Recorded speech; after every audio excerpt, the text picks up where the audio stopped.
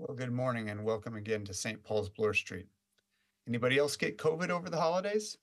I have a pretty mild case, thankfully, not too bad of symptoms, but when I was taking the test, that little line went up and illuminated immediately, and I just didn't want to take any chances with all of your health and know there are some immunocompromised and vulnerable people in the congregation. So anyway, you've got a video preacher for today, but welcome to St. Paul's. And welcome, especially if you visited with us over Christmas and decided to come back and give church a chance in 2024. So glad that you are here. So glad you made that choice, and I really can't wait to meet you in person. Please do come and say hello when I'm back as well. Before I begin, please pray with me. Heavenly Father, may the words of my mouth and the meditations of all of our hearts be acceptable in your sight, O Lord, our rock and our Redeemer. Amen.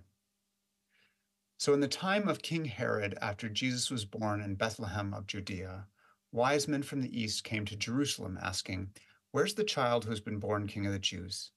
For we observed the star at its rising, and we came to pay him homage." When King Herod heard this, he was frightened. He was frightened to hear of another king being born, because that's the thing about being king. That's the thing about being at the top of the heap. Everybody wants your spot, and the only way to go is down. Today we celebrate Epiphany. It's one of the major feasts or holidays of the Christian year, like Christmas, Easter, and Pentecost. We use that word, epiphany, sometimes in normal life, don't we? Describing a sudden realization. I had an epiphany, like an idea just appeared in our minds out of nowhere. That's kind of what epiphany means in church, too. Epiphany comes from the Greek word for manifestation, appearance. And at Epiphany, we celebrate the appearance of Jesus to the people of the world through the visit of the wise men to the baby Jesus, the wise men, aka the three magi. Well, appearance to the world, you're thinking it's just three guys. But this was a big deal because Jesus was born the King of the Jews, the King of the Jewish people.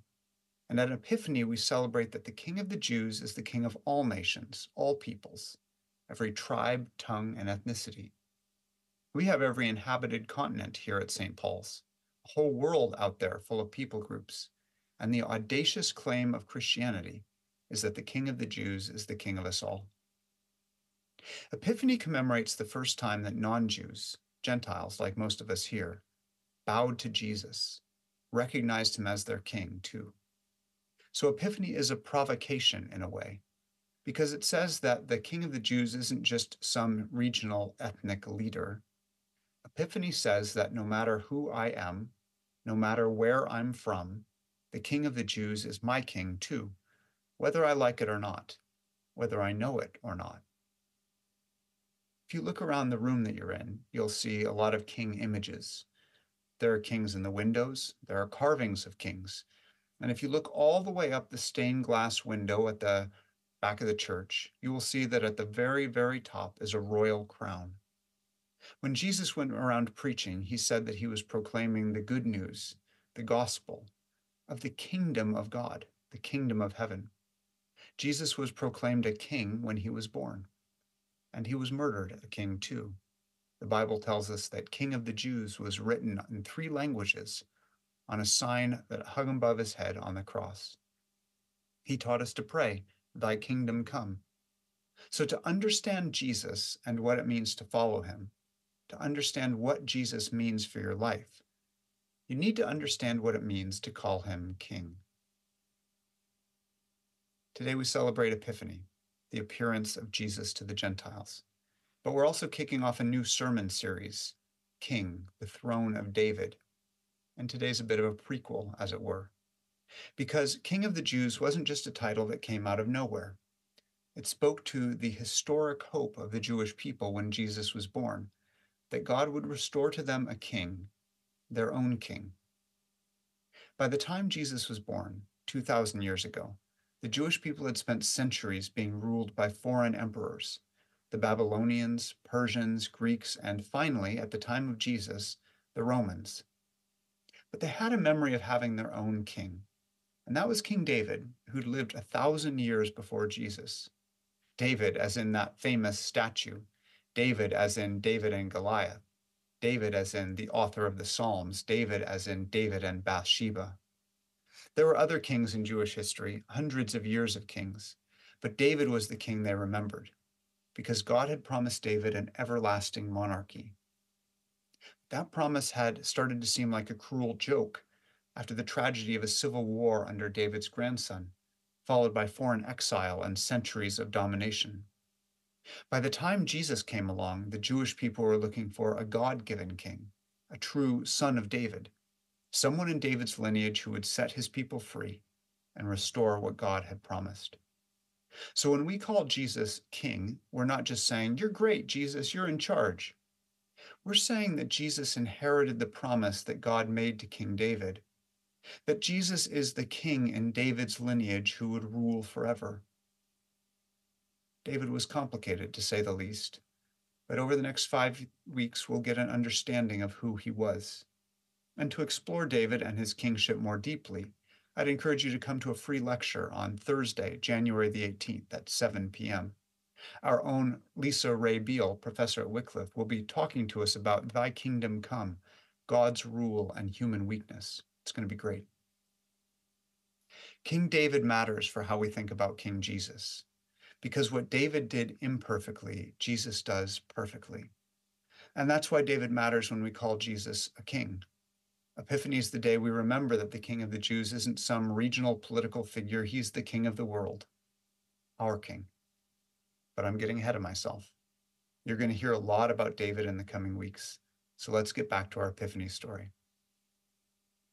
In our reading from Matthew's Gospel, we hear that the capital city of Israel, Jerusalem, was abuzz about 3 foreign visitors. 3 wise men, or magi, had shown up from the east. Where exactly isn't specified, maybe Iraq, maybe Persia. In later Christian legend, the wise men are called kings.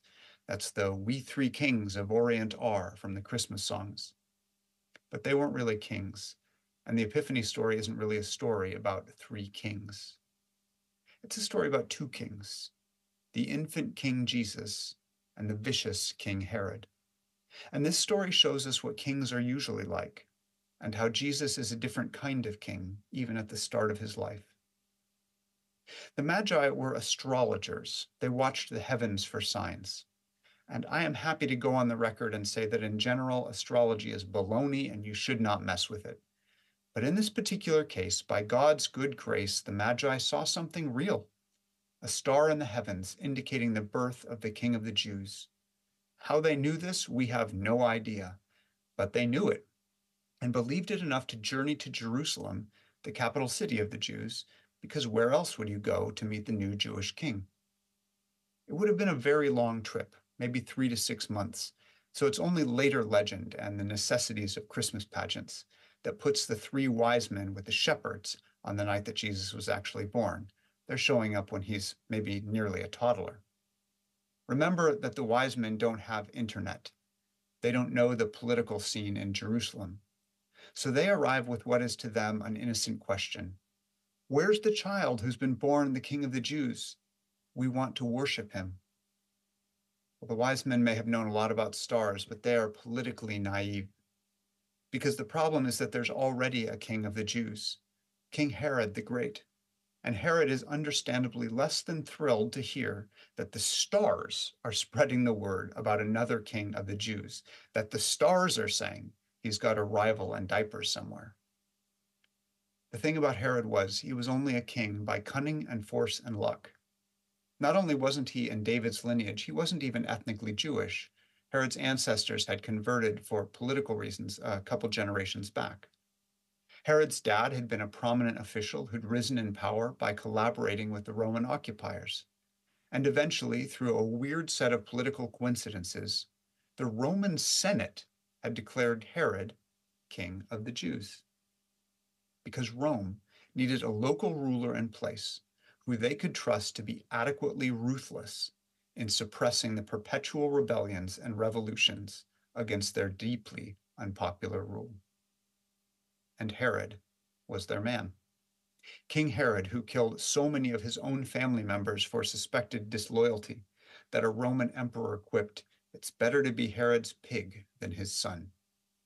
King Herod, who, when confronted with his own terminal illness, knew that no one would mourn his death and ordered that 3,000 prominent citizens be executed upon his passing, so that there would be weeping throughout the nation when he died. He was a political psychopath who built towers and put his name on them. Herod was the king of the Jews, but his Jewishness was a political fiction, bearing no relationship to God's law or ethics or his own spirituality. Herod was king of the Jews because Rome had said so, which means he wasn't really the king of the Jews at all, and he knew it. We're talking about the insecurity and paranoia that comes from imposter syndrome like times infinity. Because the Jewish scriptures were clear, the king of the Jews was God, who gave them their law. That's what made them different from every other people. And even when the Jews had a human king in David, he ruled at God's pleasure as God's anointed one. Anointed. It's the English word for the Greek Christos, where we get Christ, from the Hebrew Mashiach, where we get Messiah. Anointed, Christ, Messiah. They're all the same word. And Herod was none of them. Herod was only the king of the Jews because the most powerful people on earth had said he was. And that's why he was terrified to hear that the only power higher than Rome had named another king in his place. So he goes running to the religious elites. Where's the Messiah, God's anointed one, prophesied to be born? And they check their books and come back with the answer. In Bethlehem, King David's hometown. The prophecy says a ruler will come out of Bethlehem to shepherd God's people, a shepherd king. Nobody had ever called Herod a shepherd. So Herod sends the Magi off to Bethlehem, saying, "Find the child so I can pay homage also." 3 unwitting wise men on a seek and destroy mission. They seek, and Herod will destroy. And it's so strange, isn't it, that on the one hand, Herod believes the prophecies about the coming Messiah. He believes that a star in the sky has announced his rival for a throne. But on the other hand, he thinks he can derail God's plan with a clever scheme. Well, the wise men leave Jerusalem for Bethlehem, and now they see the star again. It leads them to a house, and they're filled with joy, because like it says in O Holy Night, they behold their king, and he's nothing like Herod. Here's an alternative to every king they've ever known, the highest power in the smallest, weakest body. They give him gifts due to royalty, and then God tells them in a dream what Herod's really about, and they skip town without telling him where Jesus is. Well, here's the end of the story of the wise men that you won't see in pageants. When Herod realizes he's been tricked, he does a little math.